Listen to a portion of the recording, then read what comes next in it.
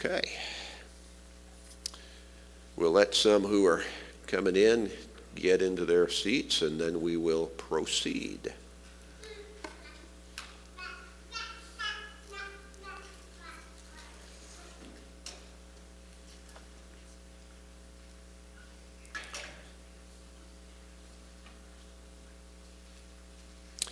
It is really good to see everybody this evening. We're going to get into our seventh part 7 of our study on the Genesis flood, and been emphasizing that it is a true historical event. And probably have one more lesson in this series in some form of video format. I'm not going to show very many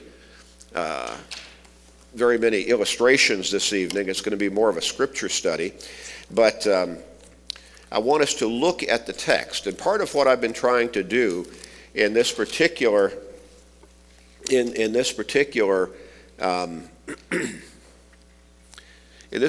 study, as I've said in this second slide, and I keep repeating this and showing it for every presentation, the purpose of this study is to assure the Bible student that all of the details in the flood account in Noah's day are reasonable and believable. I've tried to design this to be a true faith-building study. And again, I know some, I think, have been to the Ark. A number of us have. We went together a few years back.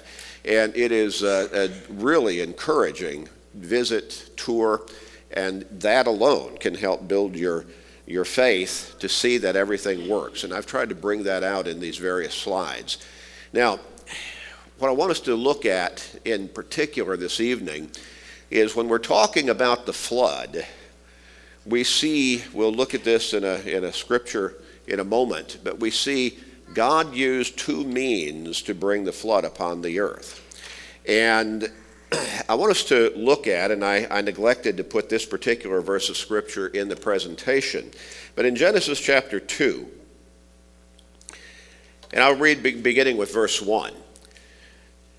And of course, the first chapter is the creation account from beginning to end.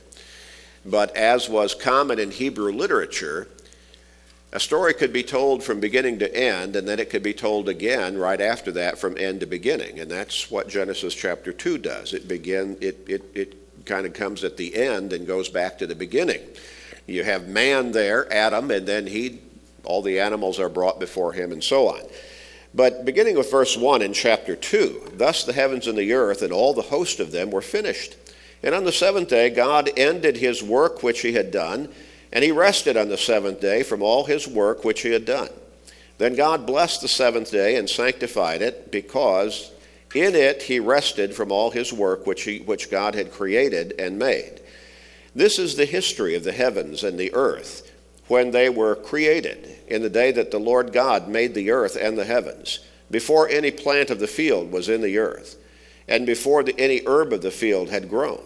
For the Lord had not caused it to rain on the earth, and there was no man to till the ground. But a mist went up from the earth and watered the whole face of the ground. So, when we come to Genesis chapter 6, and God looks throughout the world, and he sees that in verse 5, every thought and intent of man's heart was only evil continually, then he decides that he's going to destroy the world. Well, he's not going to destroy the world, so to speak, although that would have certainly a catastrophic effect. But he was going to destroy all mankind and all living things upon the earth. Now, I think we can understand that for the most part, the fishes of the sea and the sea life survived because that was water. But probably a lot of them died as the earth flooded, and then as the waters receded later, and you probably had a lot of dead fish on the dry ground afterwards. But for the most part, I think we can understand, it would be reasonable to assume that basically the sea life survived. There might have been some effects on some of the sea life because of the violent nature of which the waters would have gone, because of the kind of flooding we're talking about. But by the time the flood came along, we have no record of it ever having rained. Now look there in Genesis chapter 2 again, the first several verses. God watered the ground with a mist coming up. We don't see a whole lot of dew in this part of the country, I don't believe. But I've lived in parts of the country where you'd wake up in the morning and the grass was wet with dew. But then the sun would come out and it would dry it off and it would evaporate and so on. Well, a mist. It could be that our atmosphere in those days, in the first part of existence on this, of mankind and the animals upon this earth, until the flood, it could be that our atmosphere was a whole lot different, that it was a whole lot more permeated with moisture than it is today. I read one time a number of years ago that if all of the moisture in our atmosphere rained out, it all somehow rained out all at one time, that there would still only be, I believe they said, just a few inches of water covering the face of the earth. But obviously the flood described in the scriptures was a whole lot more than that. It said that the mountains were covered. Now it could be that the mountains were not as high then as they are now, and that could be one way that God caused the waters to recede off the face of the earth after the flood. He could have even pushed up new mountains as far as that's concerned. But there were still mountains, and all the mountains were covered. So that's obviously more than just a few inches or just a few feet of water. So what I want us to look at is the text in chapter 7 of how God brought that flood into being. And so the question I really wanted to look at in this particular section of our study, I want to ask the question, where did all the water come from?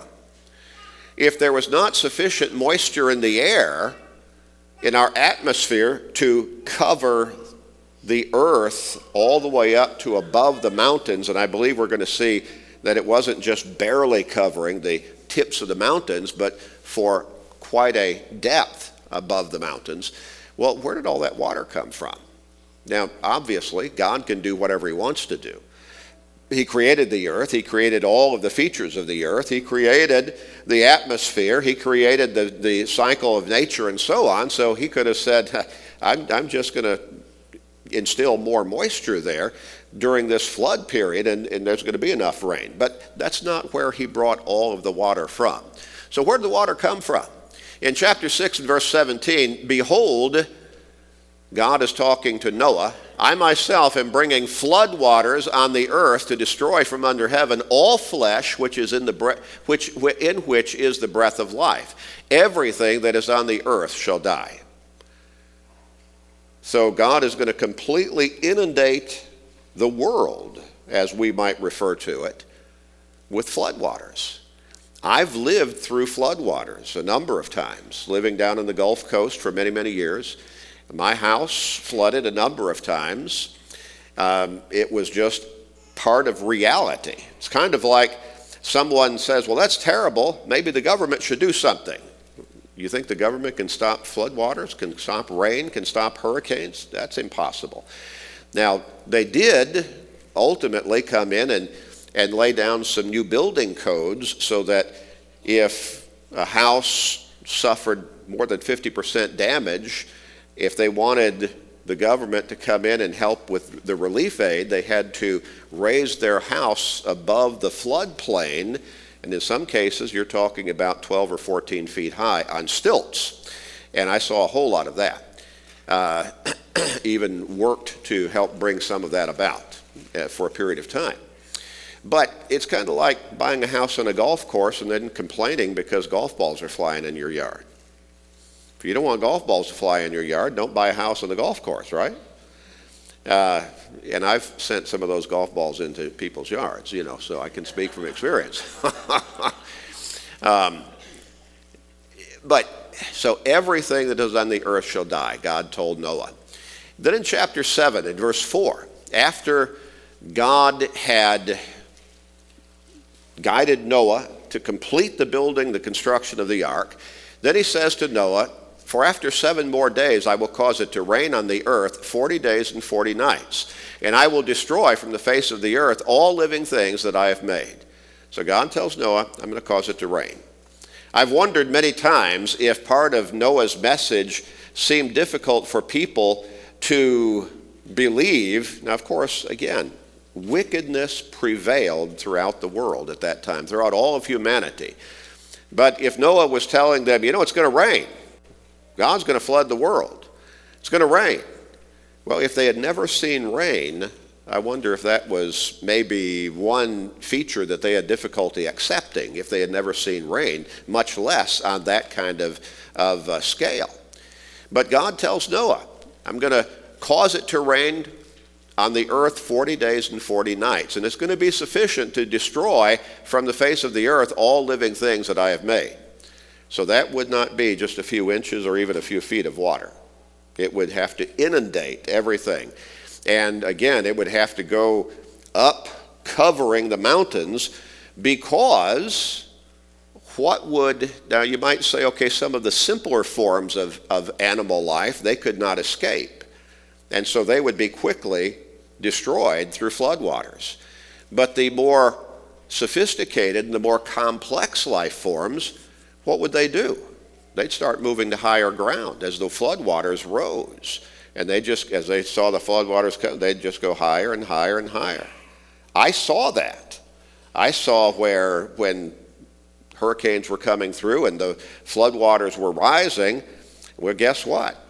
You might think snakes aren't very smart, but they're smart enough to get out of the water when it's rising. And I saw them, coming out and finding dry ground. So it's going to rain 40 days, 40 nights.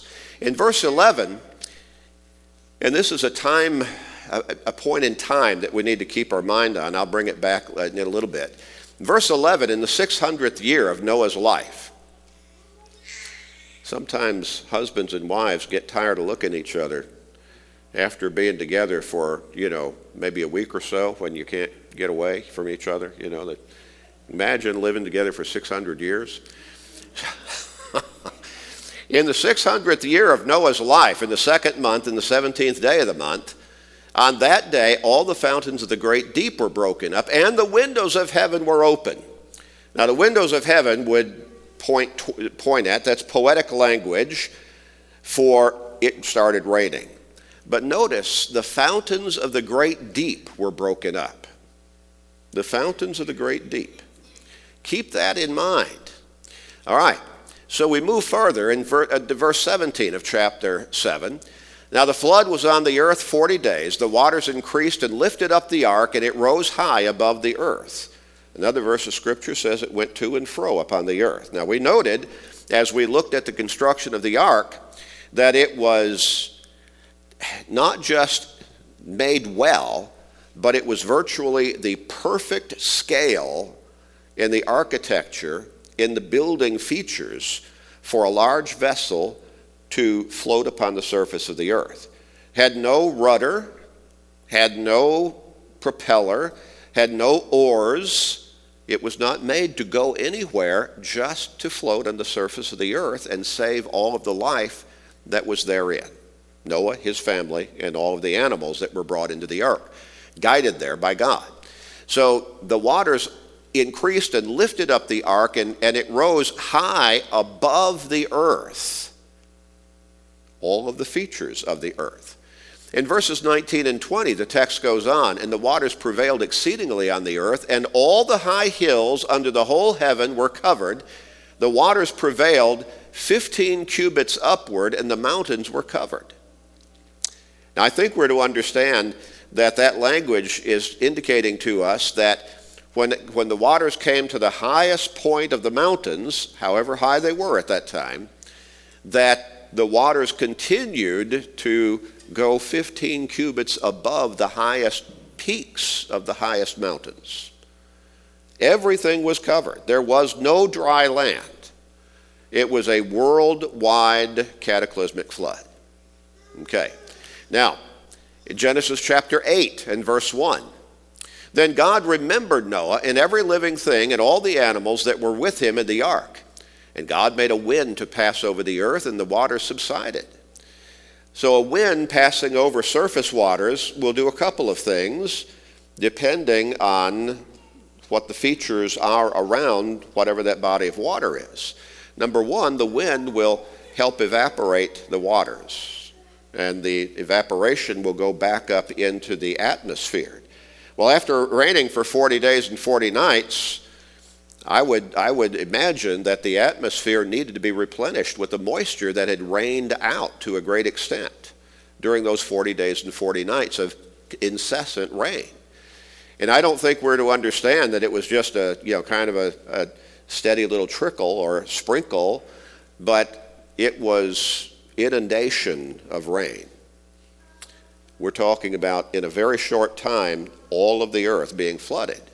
Okay, God made a wind to pass over the earth. Now the wind also would have the characteristic of pushing the waters to lower levels if there were lower levels to be pushed to.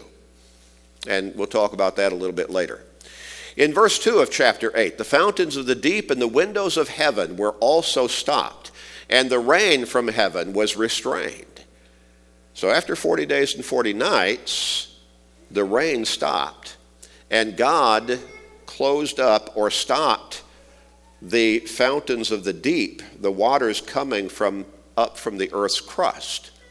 Well, we'll move a little bit further, and we look in chapter 8, verses 3 and 4. The waters receded continually from the earth. At the end of 150 days, the waters decreased. Now, perhaps what we're to understand there is that the flood, the earth was flooded for 40 days and 40 nights. And then the waters remained upon the earth for a total of 150 days before God started causing the waters to recede. So at the end of 150 days, the waters decreased. Then the ark rested in the 7th month of the 17th day of the month on the mountains of Ararat. So when the waters started receding sufficiently, the ark was over mountains. Now those mountains still exist. And you keep hearing about and reading about and seeing documentaries about somebody thinking they saw some kind of wooden feature up in the mountains around that area that resembled a boat. And I don't know that anything has actually been confirmed about that. A number of expeditions have been undertaken, but the last I saw, none of them ever reached that point. Weather set in and they were driven back. But the ark rested in the 7th month. Now remember when the flood started, in the 2nd month of the 600th year of Noah's life. So the mountains of Ararat, that was where the ark came to meet dry land and rested upon dry land again. In verses 5 and 6, the waters decreased continually until the 10th month. So started the decrease in the 7th month. But now, if you're up on a mountaintop someplace, and so the ark comes to rest up there, you're going to look around you and see, everything else is flooded. Everything else is still flooded. We can't really go anywhere much. And so they stayed in the ark. So in the 10th month, on the first day of the month, the tops of the mountains were seen. So it came to pass at the end of 40 days that Noah opened the window of the ark which he had made. And he began sending out the birds. And of course, at first, they came back because they did not find dry ground or any trees, that they could light on. And then it was the 3rd attempt, sending out the dove the 2nd time, that he never came back. I believe the first dove came back and had a twig, in its that he brought back to the ark. But still, the water was all over the place. And if you're thinking about, they were looking out of that upper deck window, which was the only window. Well, from there, they probably could not see down very well. They just see kind of a view of the whole landscape, or in this case, the waterscape, and certainly they would still, kind of a panoramic view, and they'd still see water all over the place. So in the second month, on the 27th day of the month, the earth was dried. Then God spoke to Noah, saying, "Go out of the ark, you and your wife and your sons' wives with you." When did the rain start falling? In the second month of the 600th year of Noah's life. When did God tell Noah, okay, the earth is dried now. You've got dry ground out there. You can get out and start taking care of things.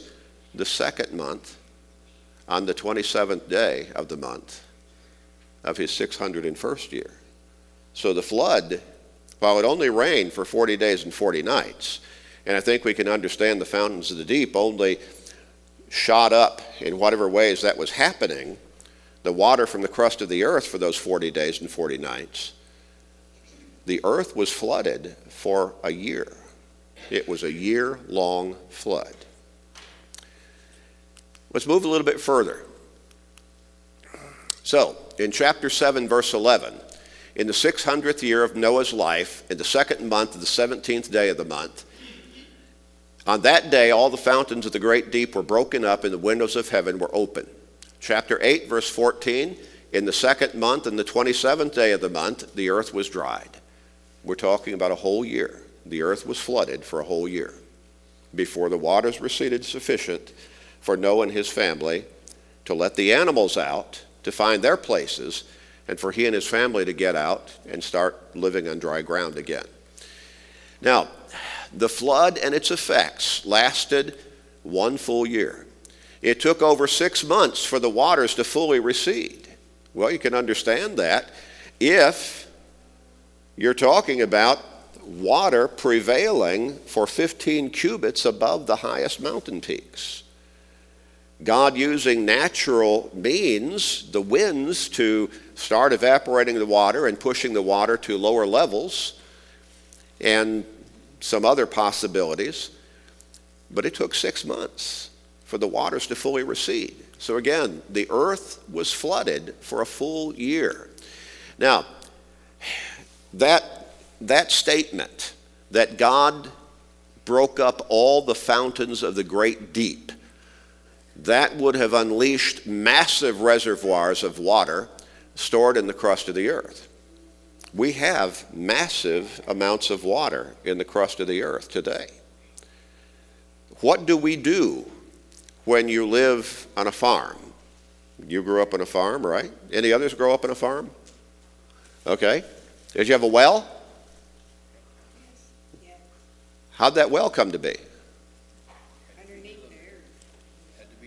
You drilled for it, right? Because there's water down there.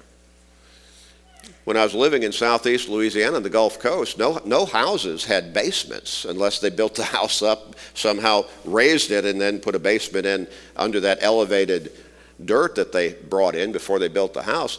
Because if you dig 3 or 4 feet, you'd hit water. Well, there's water in the crust of the earth.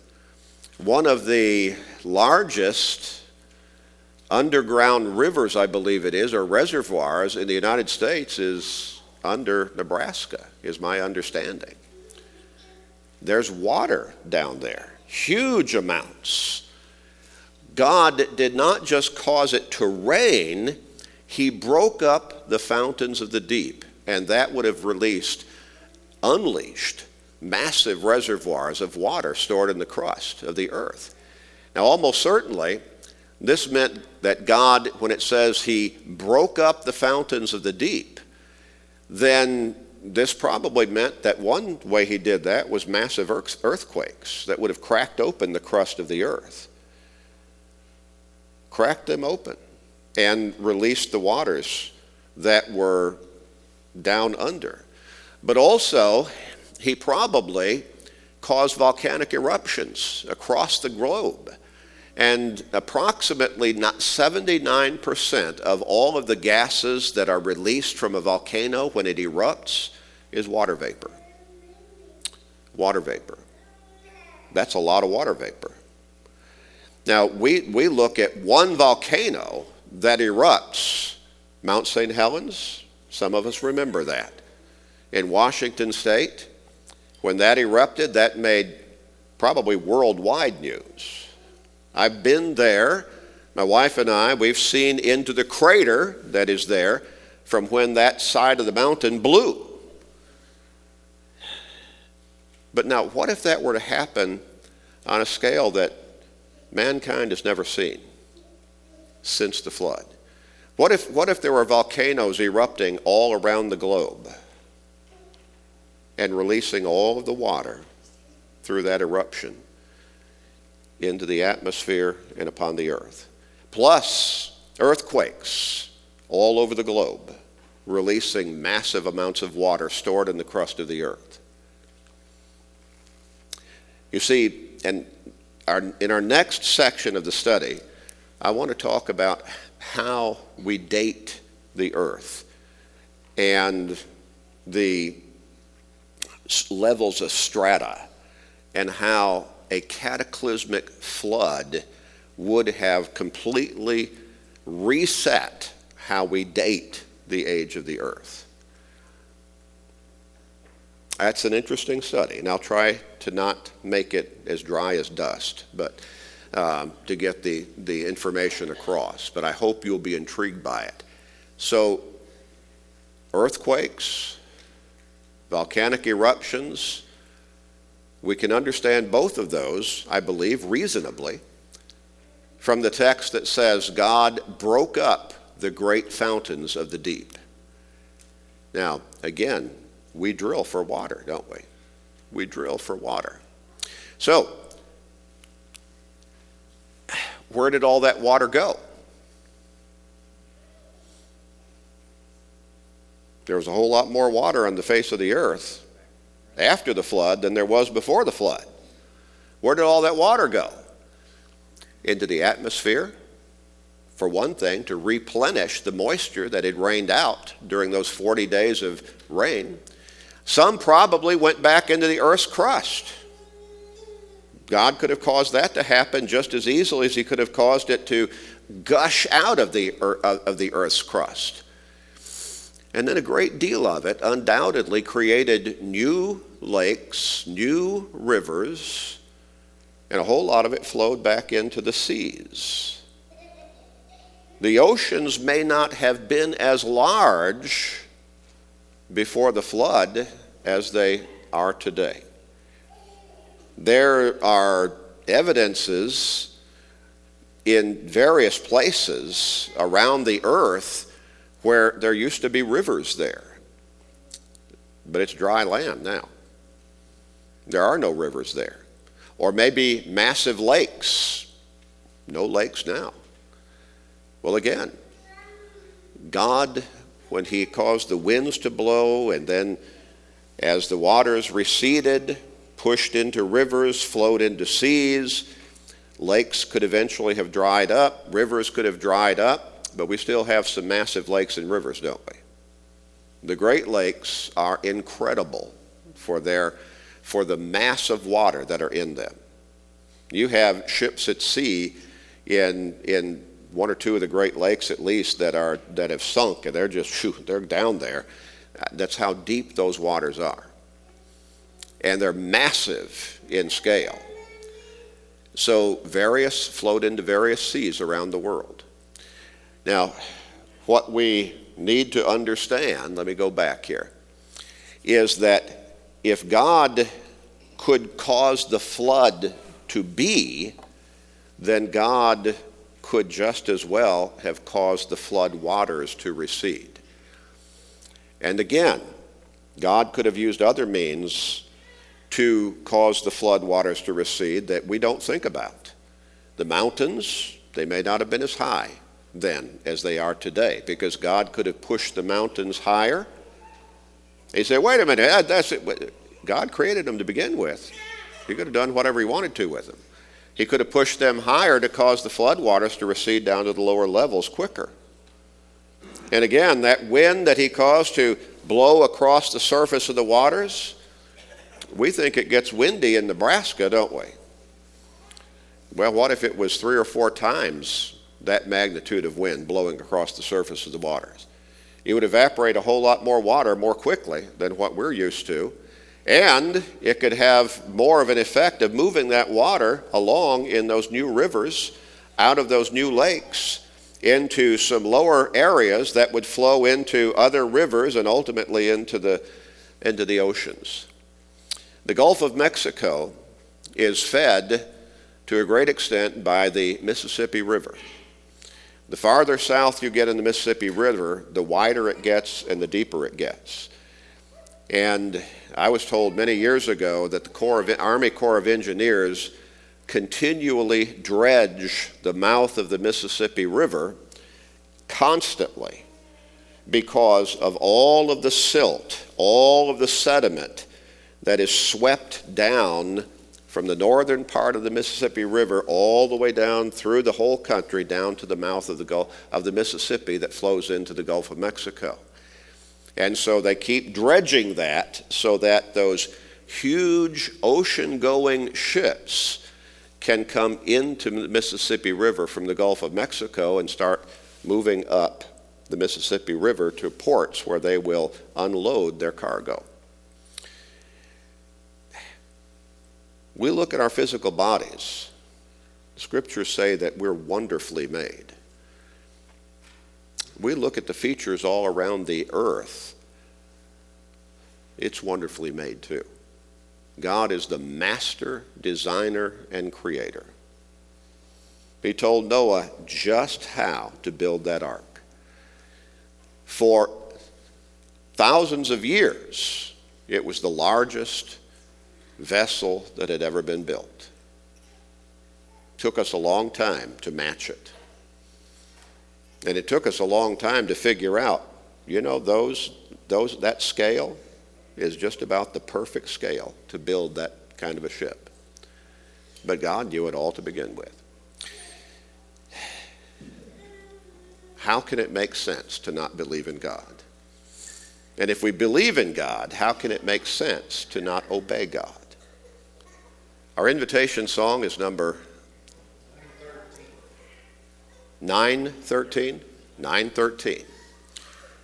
This evening, if you have held back from repenting of your sins, openly confessing your faith in Christ as God's Son and your Lord and Savior, and being baptized into Him, immersed in the water, so the blood that He shed on the cross could cleanse you of the guilt of your sins, what sense does that make that you're still waiting?